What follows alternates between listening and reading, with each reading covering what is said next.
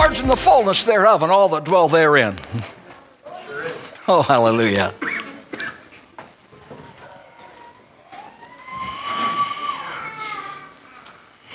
It's all God's.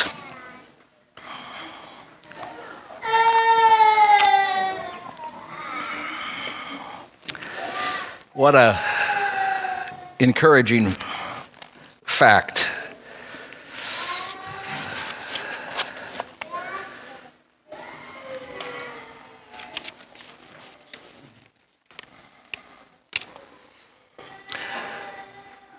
In fear of sounding like a broken record,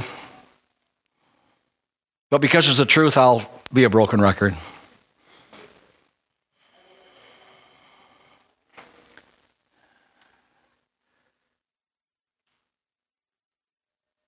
God is not just going to give you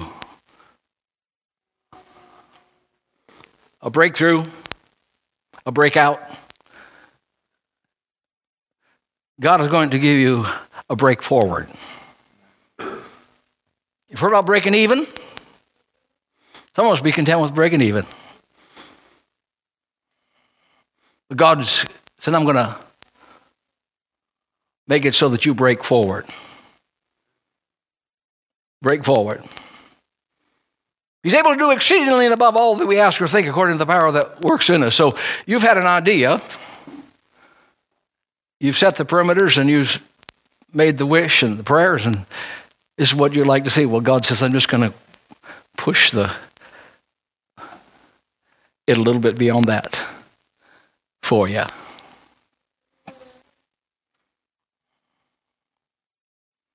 Sometimes we're blinded by the opposition. And as a result of being blinded by the opposition, we're not able to see clearly the forces that are on our behalf.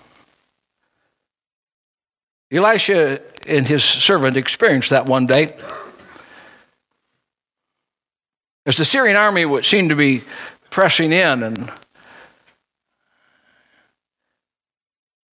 the servant noticed the opposition, the multitude of opposition. And in his concern, he addresses Elisha and says, what are we going to do? Anybody ever done that? What are we going to do? What are you going to do? So Elisha knew that it wasn't so much what we were going to do, but it had more to do with how he was seeing.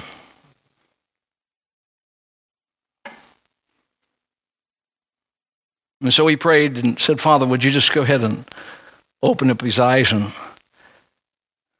lift him up a little higher so he can see that there's more with us than there is with them. I don't think God's ever quit operating. I think that there still is more with us than there is with them.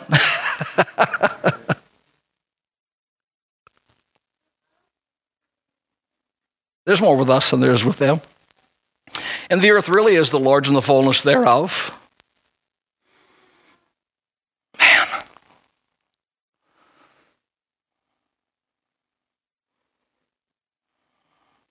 So may the Lord lift our clarity of our sight and beyond the parameters of what we see into the heavens to see what is really going on. And there is a heavenly army that is marching through the land.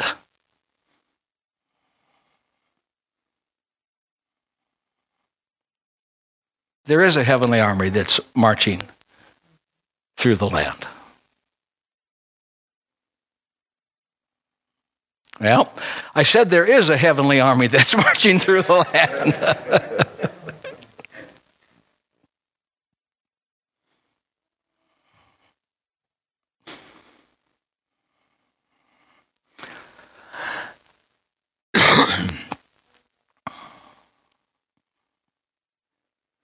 So, well, let that sink in.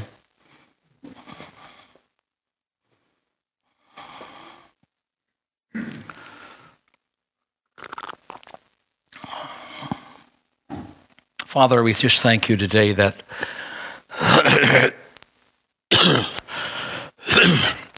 there's a lot of deception, but at the same time, God, there is truth. And we pray for that truth this morning, that it will revolutionize our lives, that there will be a new or a better visual that we would hold by your grace in Jesus' name. Today I want to talk about the love of God. How many think that might be all right? The love of God.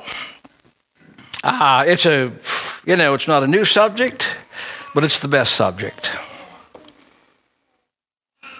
And I want to talk about it in the perspective of how God paid a high price for your life and for your living. And I want them to put up the passage of Scripture found in Ephesians chapter 3. You can read it with me. For this reason, I bow my knees to the Father of the Lord Jesus Christ. There's got to be a reason why you do this. Why you bow your knee to him.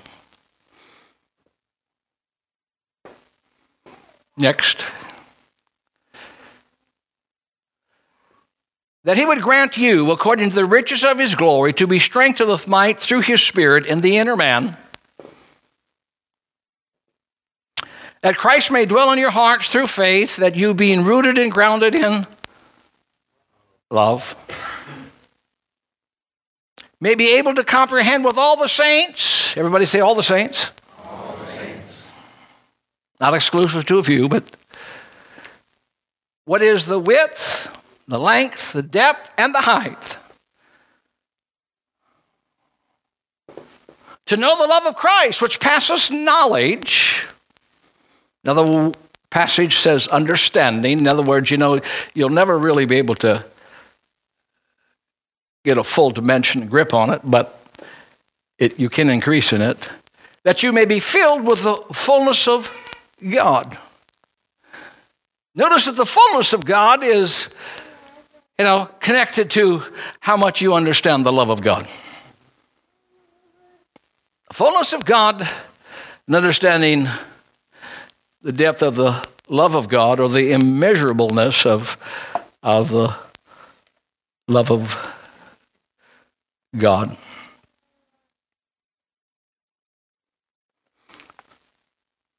God is not just interested in saving you from hell and giving you eternal life, but he wants to fix your life.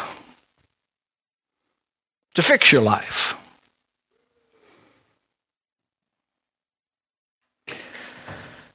And because that's what he wanted to do, there's a lot of things that he had to change. There's a lot of things that need to be affected in order to save us, give us eternal life, and fix our lives. God's love is the core of who he is. It's the very core of who he is. His love is everlasting. His love is unconditional. His love, according to Romans, I believe, chapter 5, says his love is secure. And then, of course, as we read, his love is immeasurable.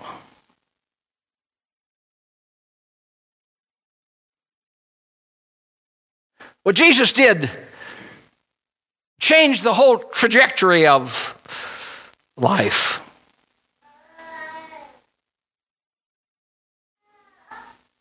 Where death reigned, now life reigns.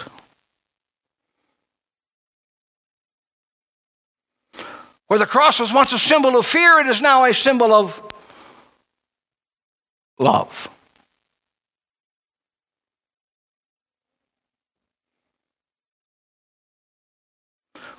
Where it was once an instrument of death, it is now an instrument of life.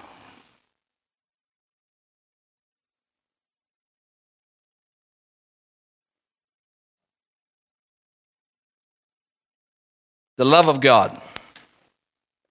It went ahead and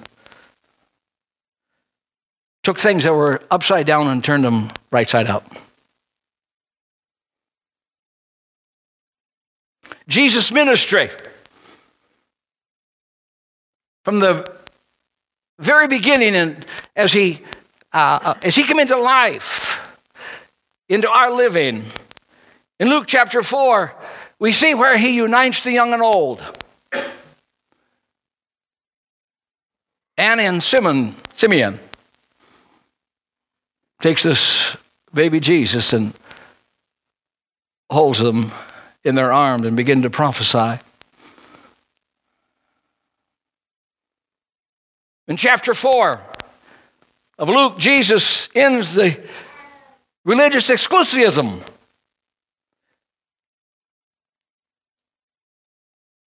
He said, I've got to preach the kingdom to other cities. So he's expanding the borders and the boundaries.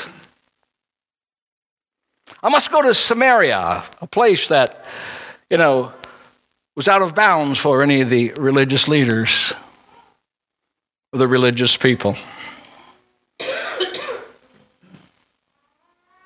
It says in Ephesians chapter 4 that there was division. There was a wall. But he said, I broke it down. He didn't just break it down, but he said, I'm going to go ahead and just make one brand new man out of it.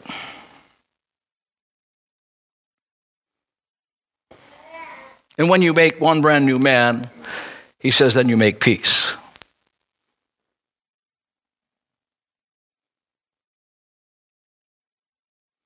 In his own sermon that he gave, he goes ahead and shows that how in the Old Testament, God went ahead and bestowed his favor and his blessings on those that were not in line for it, the non-Israelites. He talked about the widows, the widow of Samaria.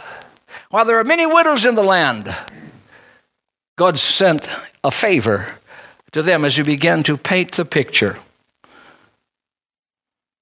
of what was in store because of the love of God. Naaman, the Syrian, how the power of healing was going to break the borders of the Jewish parameters and move outside the norm. In Luke chapter 7, he goes ahead and takes the outsiders and he makes them insiders. Talks about the centurion who was a Gentile and spoke about how his faith was so amazing. The woman who had a sinful past, who broke the alabaster box and washed his feet, and he began to tell that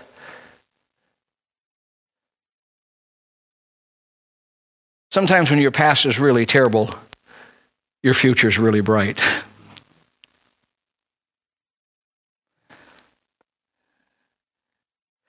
And in Luke chapter 5, in chapter 8, he even kind of breaks through a cultural thing. And he said, men and women are equally welcome as devoted followers of Jesus Christ. The culture hadn't had that.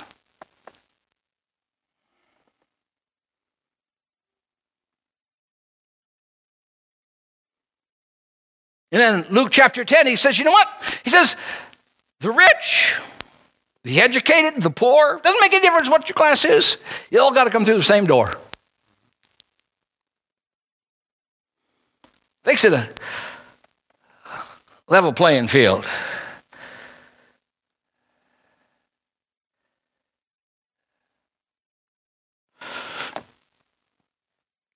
Cost of life. Let me give you some present statistics on what it costs us in America as we just try to pursue life, keep healthy. Because keeping healthy is nothing other than just life. Why do we want to be healthy? Because we enjoy the life side of things. In our pursuit in America for life, costs in dollars, just in the health realm, $8,608, that's the latest statistics, is spent per capita, per individual. By 2024, $1 in every $5 is going to be spent on health care or pursuing of life. By that same time, $5.43 trillion annually we spent because we're interested in living. You've heard the phrase, and people talk about, and make millions of dollars off of it because they've found some way to find the fountain of youth. To live better, to live younger. Now, I'm all for being young. But I think you'll agree with me this morning that there's only one fountain of life. And that fountain of life is Jesus Christ. I'm not putting us down. I'm not saying that we shouldn't be, caretakers. Not at all. But we spend a lot with regard to life. Because no matter how you boil it down, it's about life. Living is about life.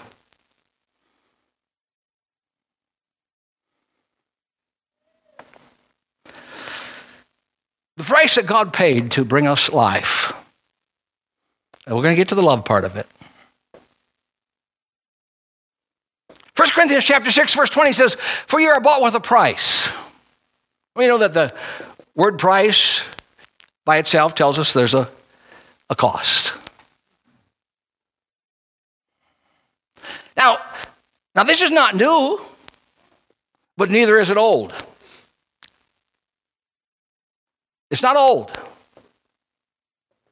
The cross is not old.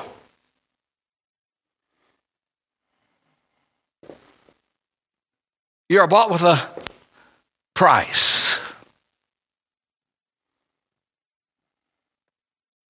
And he says, because there's been a price for life, the purchased one needs to then respond accordingly and therefore glorify God in your body and your spirit, which are God's.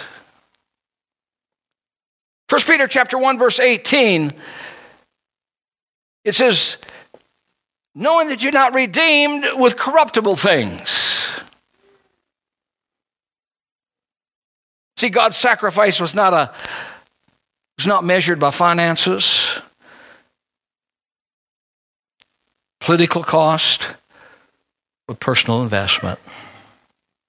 You're bought with a price, not silver and gold, but with the precious blood of Christ.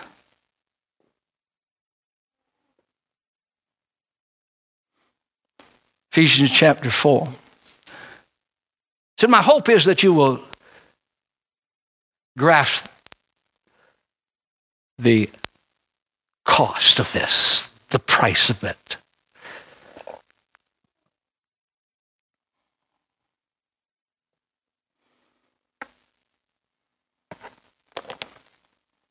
What did it cost the Father for bringing life? It says in John, one of our favorite ones is, for God so loved the world that he gave his only begotten Son, that whoever believes in him will not perish but have everlasting life. Notice the depth of God's love. See, the depth of one's love is measured by what it cost him.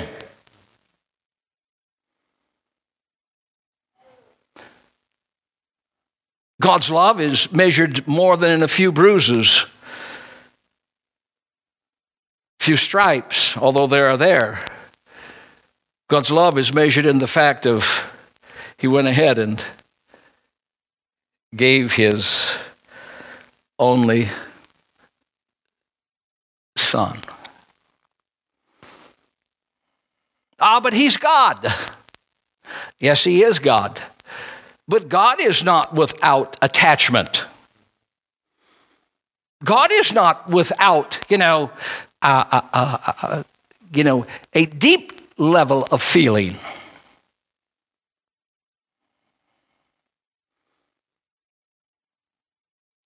God is, this is a main thing. This is a main pull.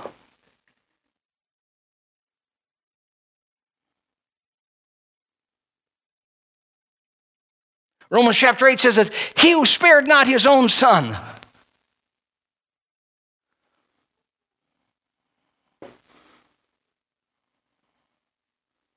Now we know the agreement in the Godhead with regard to this, but there was such an attachment with the Father to the Son that, Jesus himself said that he could call 12 legions of angels that are set him free from the environment, in the situation, just like that. God's eye and God's attention was so on, how's my son doing?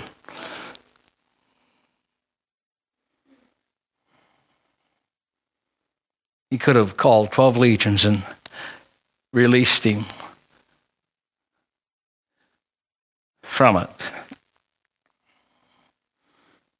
See, I don't think the Father sending the Son, I think it's really a big deal.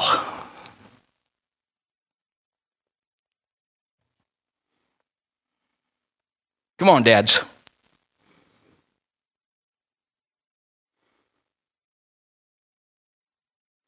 While salvation is offered freely, it doesn't mean that it didn't cost something. It cost him the sacrifice of his only begotten Son.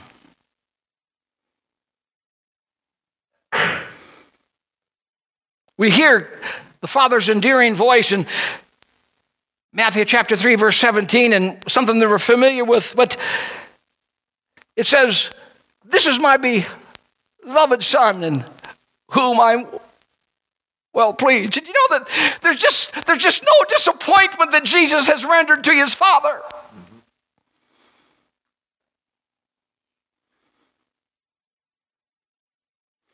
He's exceeded all expectations.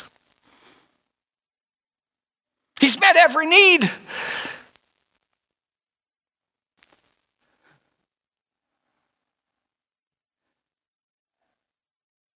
And when he says, "This is my beloved Son," he says, that's an endearment. This is not just my son, but this is my son that is so endeared to my heart and my life.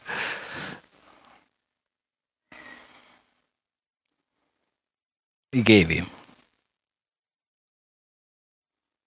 Now, I don't know about you, but I got one son, I got a daughter, and I do the same thing for either one of them. But you know what? I don't like to see them suffer. I don't like to see him go having a trial. I don't like to see him have a bad day. I know that life is that way, but it just pulls on my heart. I can't help it, And I will step up, and virtually do anything that I can to go ahead and just eliminate any kind of pain or any kind of things that, would make their day less than perfect.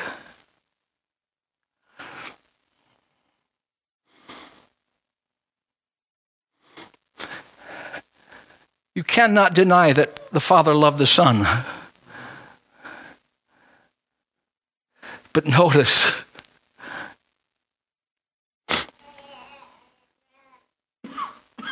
that even his love for the Son was preempted the love he had for you.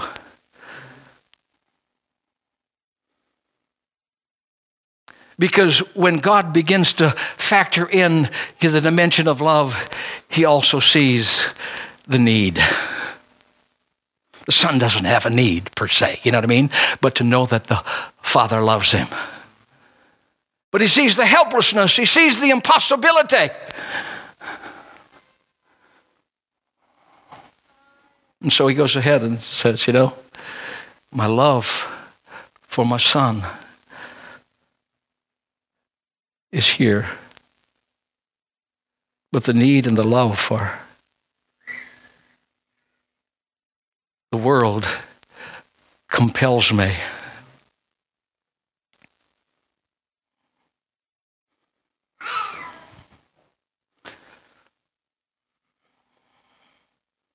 How many know that even though, he's God, so even though you know good days are coming, you still don't enjoy the bad ones? Right? You don't enjoy the bad ones. So yes, the Father knows what he's going to do. But at the same time, you can't tell me that he doesn't feel what his Son's got to be put through.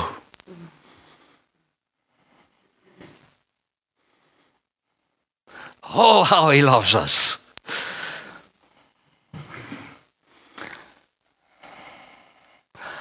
I can tell you what, I'm not giving my Son for you. I'm sorry. I don't have that kind of love.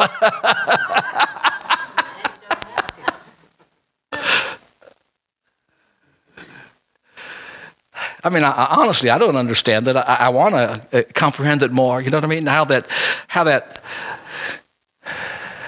God could do that because he loved the world.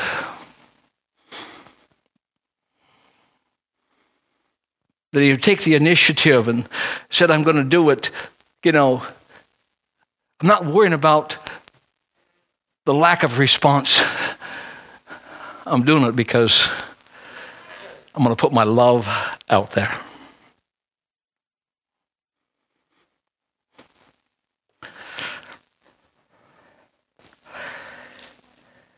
When he gave him that word, he was given a word of, obviously, of demonstration and yet distinction. He who spared not his own Son, but delivered him up for us all, how shall he not?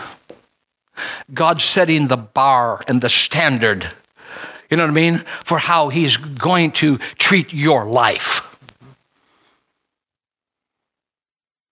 He who spared not his own Son, but gave him up for us all, how shall he not also give you freely all things that are necessary for your life? He's saying, this is the bar, this is the standard, and how I'm treating your life. I don't know how you're treating your life and how you're responding to that love of God. But God's not changing his idea in his mind. He's just not going back. He's already made all the sacrifice, and the best sacrifice, and the most powerful sacrifice, and the greatest demonstration that I love you.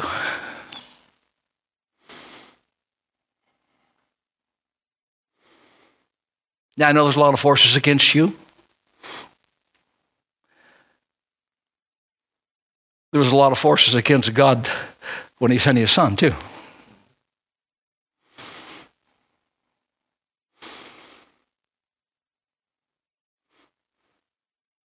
God says, I'm setting the bar and how I'm going to care for your life. How shall he not freely give us all things?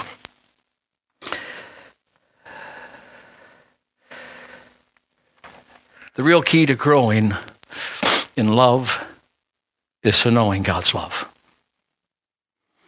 So knowing God's love. Romans chapter 5, it says this, it says, God demonstrates his love toward us while we were still sinners. Christ died for us. He died so you could get better. He did not wait for you to go ahead and get better.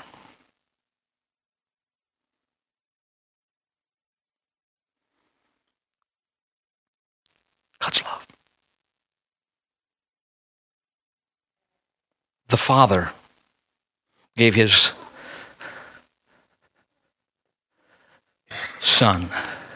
1 John chapter 4 says, in this the love of God was manifested toward us, that God has sent his only begotten Son into the world that we might live through him.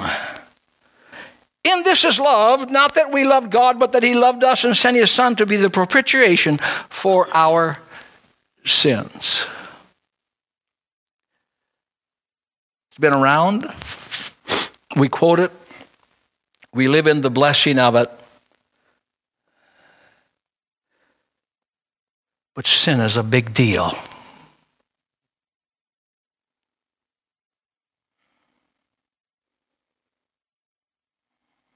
And God sent his Son to take care of the big deal in our lives. So it cost the Father. What did it cost the Son? What did it cost the Son to bring life? Philippians chapter 2, if you would.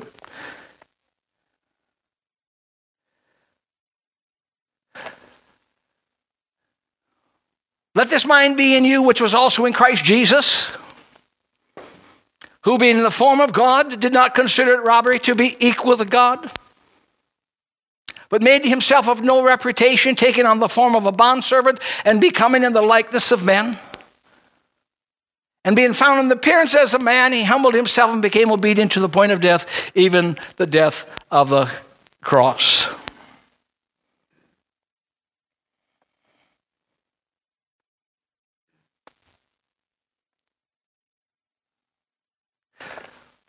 When Jesus left heaven,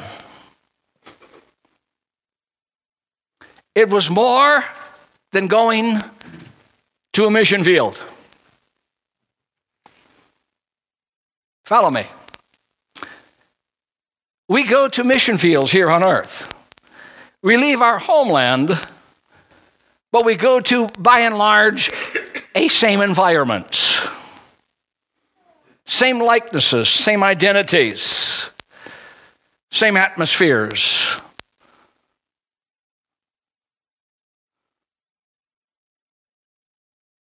We go to those that are like us.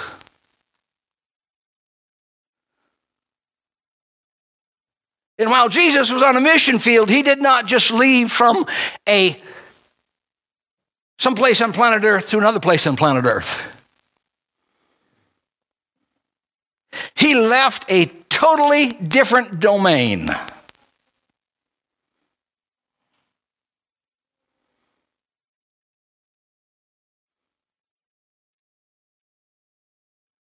He left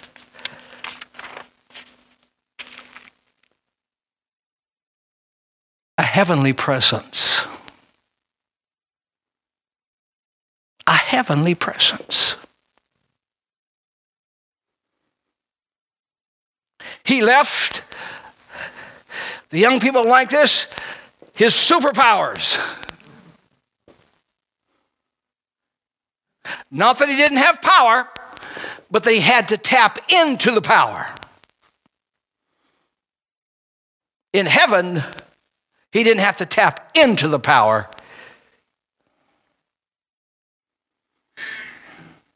Who being in the form of God, he was God. But he went ahead and was willing to forego that domain.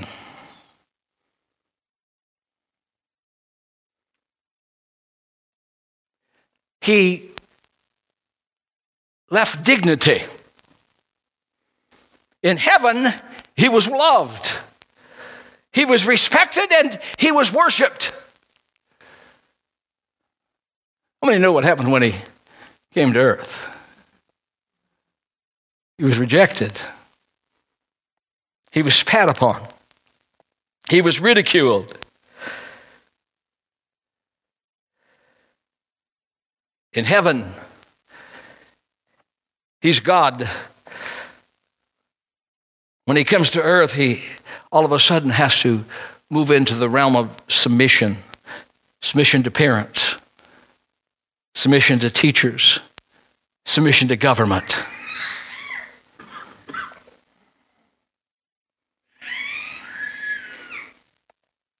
He found himself, rather than owning everything, he found himself owing as he entered the realm of paying taxes. Now, it may not seem significant to you, but that's totally foreign. Totally out of character. But it says he laid aside his whole position of deity. He emptied himself, his reputation, all the glory, all the splendor in heaven just to walk among us. In the closest comparison that I can come up with, and maybe you can come up with a better one, but for God to become man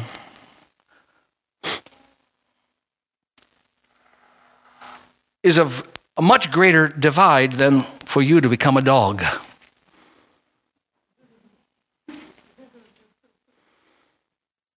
Yeah. For you to become a dog.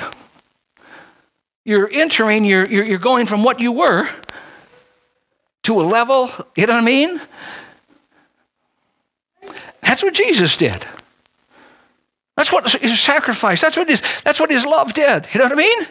He went ahead and,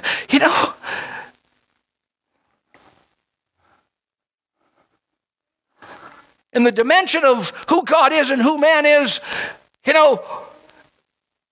you and I are more closer to a dog than Jesus is to man. In terms of realm of difference.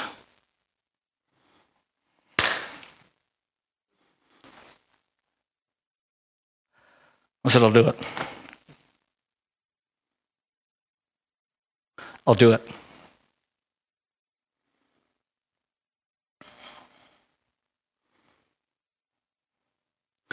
He said, I'm not here to do my own will. I'm here to do the will of my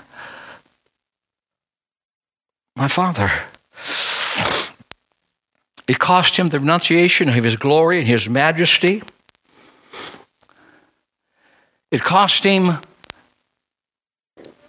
the glory that he had with the Father in the beginning. In fact, as Jesus himself said this, as he prepared and finished his ministry in John chapter 17, as he's praying, you know what I mean, for the present generation, for the following generation, every generation after that.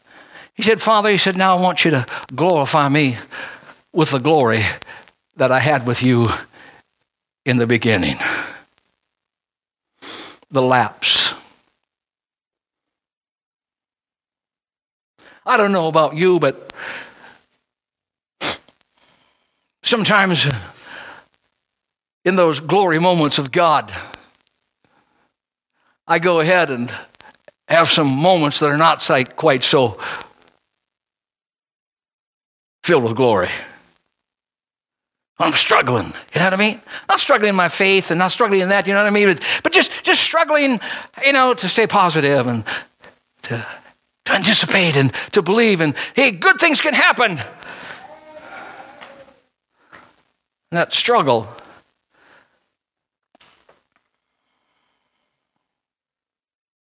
And then I move over and begin to call upon him and tell him how much I need him and how much I love him and I just need your presence, Lord. And I need you to touch this old heart of mine. I need you to refresh this old mind of mine. And every once in a while, God, I need you to touch this body. You know what I mean? It's starting to get so it needs more of a touch, you know what I mean, than anything else. And then that presence comes. It just revolutionizes. And just all of a sudden, you know what I mean? There is no mountain you can't conquer, no river you can't cross. I've read that in the book someplace. You know? But do you understand what I'm saying? The presence of God just does that for you. But Jesus went ahead and that unbreakable domain.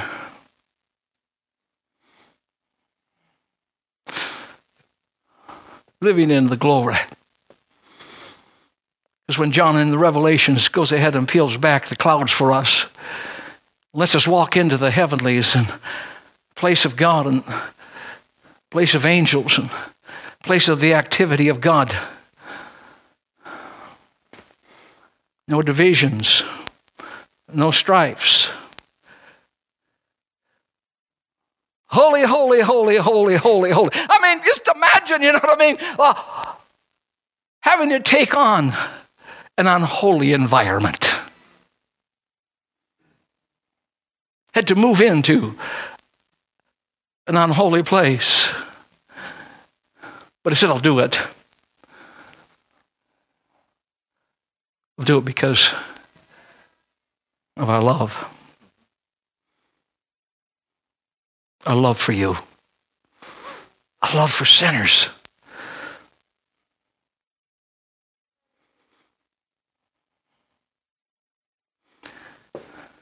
God really does have a worldview, doesn't he, church? And he did it while we were sinners. Now, you're really in a good position this morning because, you know what I mean, you're a believer, you're not a sinner, and so you're in part of the family of God, and so you even come under better covenant relationships and, you know, a better a fountain of his love.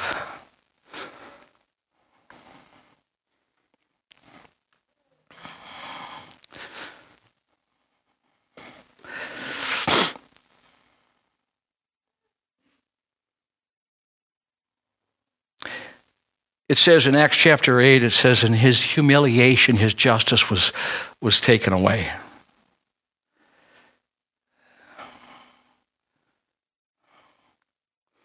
I've never been falsely accused to any large degree that I know of, at least that nobody told me about it. You know? But this was public humiliation. You can just be totally innocent and don't tell me it wasn't heavy. In the garden, it says that it was so heavy that he sweat as though it was great drops of blood. We have a compressing of everything. It's taken place there. Everything's zeroing in and boring in on him.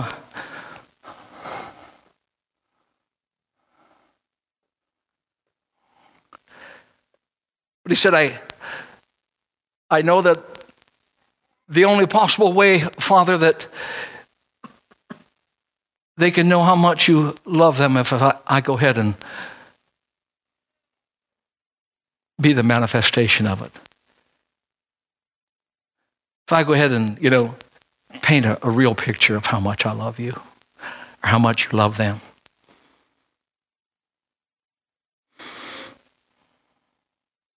Love. He so loved the world that he gave his only begotten Son, that whoever believeth in him would not perish but have everlasting life. And the good news is he didn't wait for us to ask him. He saw our need, was willing to do it in order that we might live.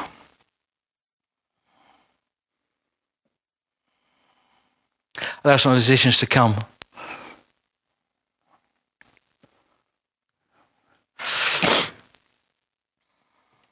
What it cost the Father, what it cost the Son, and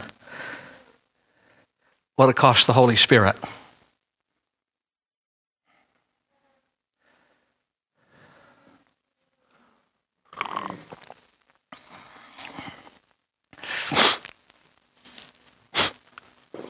I'm sure you understand the Holy Spirit is more than a divine influence. The Holy Spirit is more than a divine influence. The Bible says that, that the Holy Spirit, has a will, has thoughts, you know what I mean? It all has all those same characteristics, that the Godhead has. And while the Holy Spirit had been from time to time temporarily here and temporarily influenced, and had selective appearances throughout history, now all of a sudden he becomes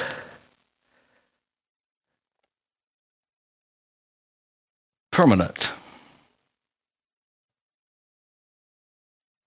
universal.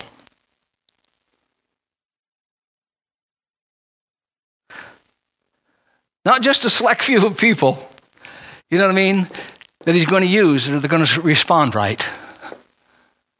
All of a sudden he's sent to the same people that God has loved. And he's got a job. He's got to convict them of sin. He's got to kind of try to get them to see that righteousness is a way of life with God and that there's judgment to come.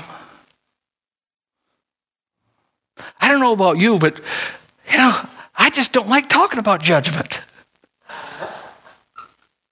I don't. I go, let me see if I can, if I can get you turned without telling you what the bad will happen if you do or don't.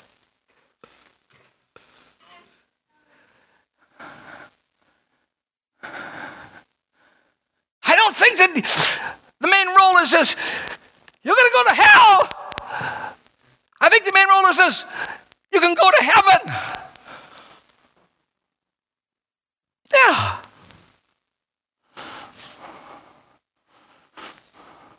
Holy Spirit.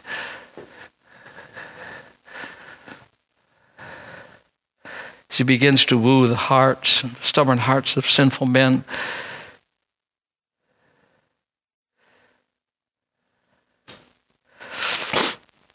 he has a job working with people because they don't believe in Jesus.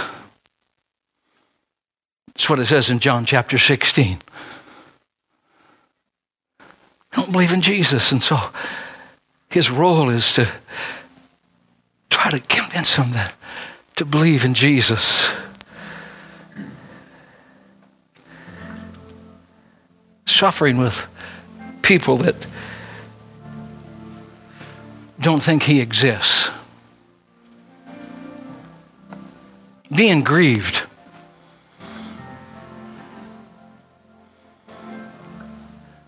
It says in Ephesians chapter 4, don't grieve the Holy Spirit. I mean, in heaven, he was never grieved. And now he has to step into an arena all because God loved us. And so we see God, who we know is one, you know what I mean? But at the same time,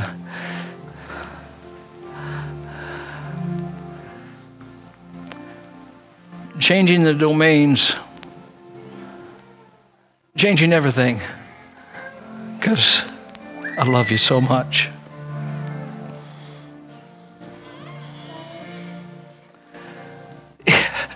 Isn't it interesting that the first point for his coming is love? Not to kick the devil's butt. He does that too. He does.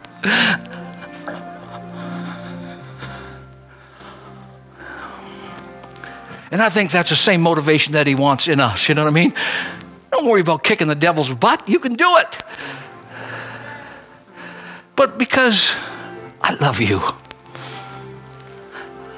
I love you and I gave myself for you. And this is the price. This is what it cost me. But I did it willingly and I did it lovingly. You know what I mean? And the word sacrifice is not to be meant begrudgingly. stand with me this morning, but you know what I mean?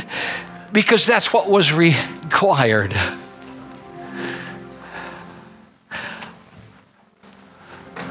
Love that does not have cost to it cannot really qualify for love.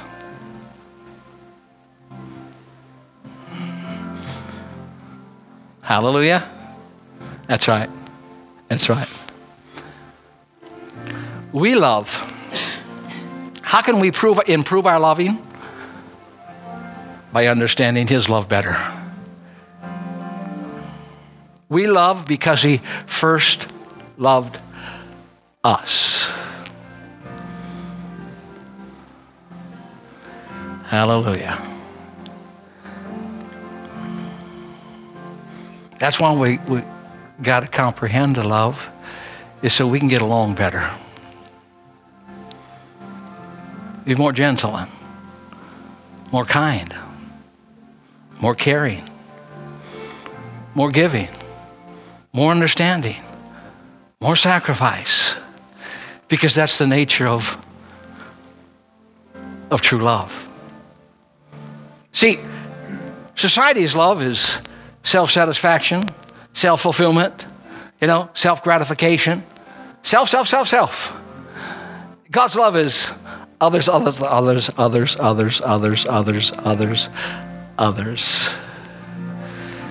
Oh, hallelujah. For God so loved the world that he gave his only begotten Son, that whosoever believeth in him would not perish, but have everlasting life. When you understand the love of God, the perishing elements in your life will start to just, have less and less effect on you. And you will go ahead and embrace more and more of the life of God in you.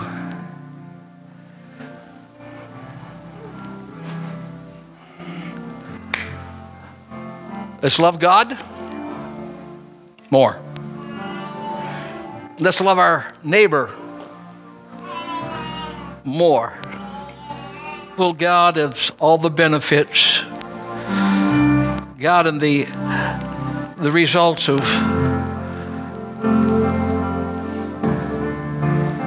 that comes to our lives through the cross and the resurrection. We also want to comprehend, Lord, the magnitude of the sacrifice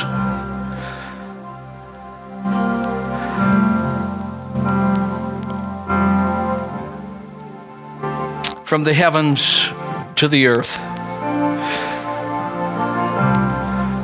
from the cradle to the grave, and through the resurrection, and all that has happened in relationship, God, to your redemptive plan for mankind. Would you help us this morning to be refreshed and renewed and softened and God, and gentilized because of your great love. And help us to understand today, Lord, that you have not stopped loving the world yet. You are still sending out your love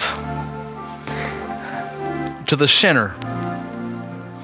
Even as you began it that way, you will end it up that way. Lord, I just pray God, a life-giving week to everyone. In the name of Jesus Christ, let us glorify the Father, even as Jesus glorified his Father. And may the Son be glorified in all that we say and all we do. And may the Holy Spirit not be grieved by the life that we live.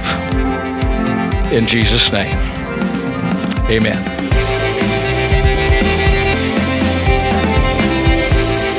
Thank you for listening to this message from Bible Center Church. For more information, you can find us online at www.biblectr.org. You can also connect with us on Facebook at facebook.com/BibleCTR.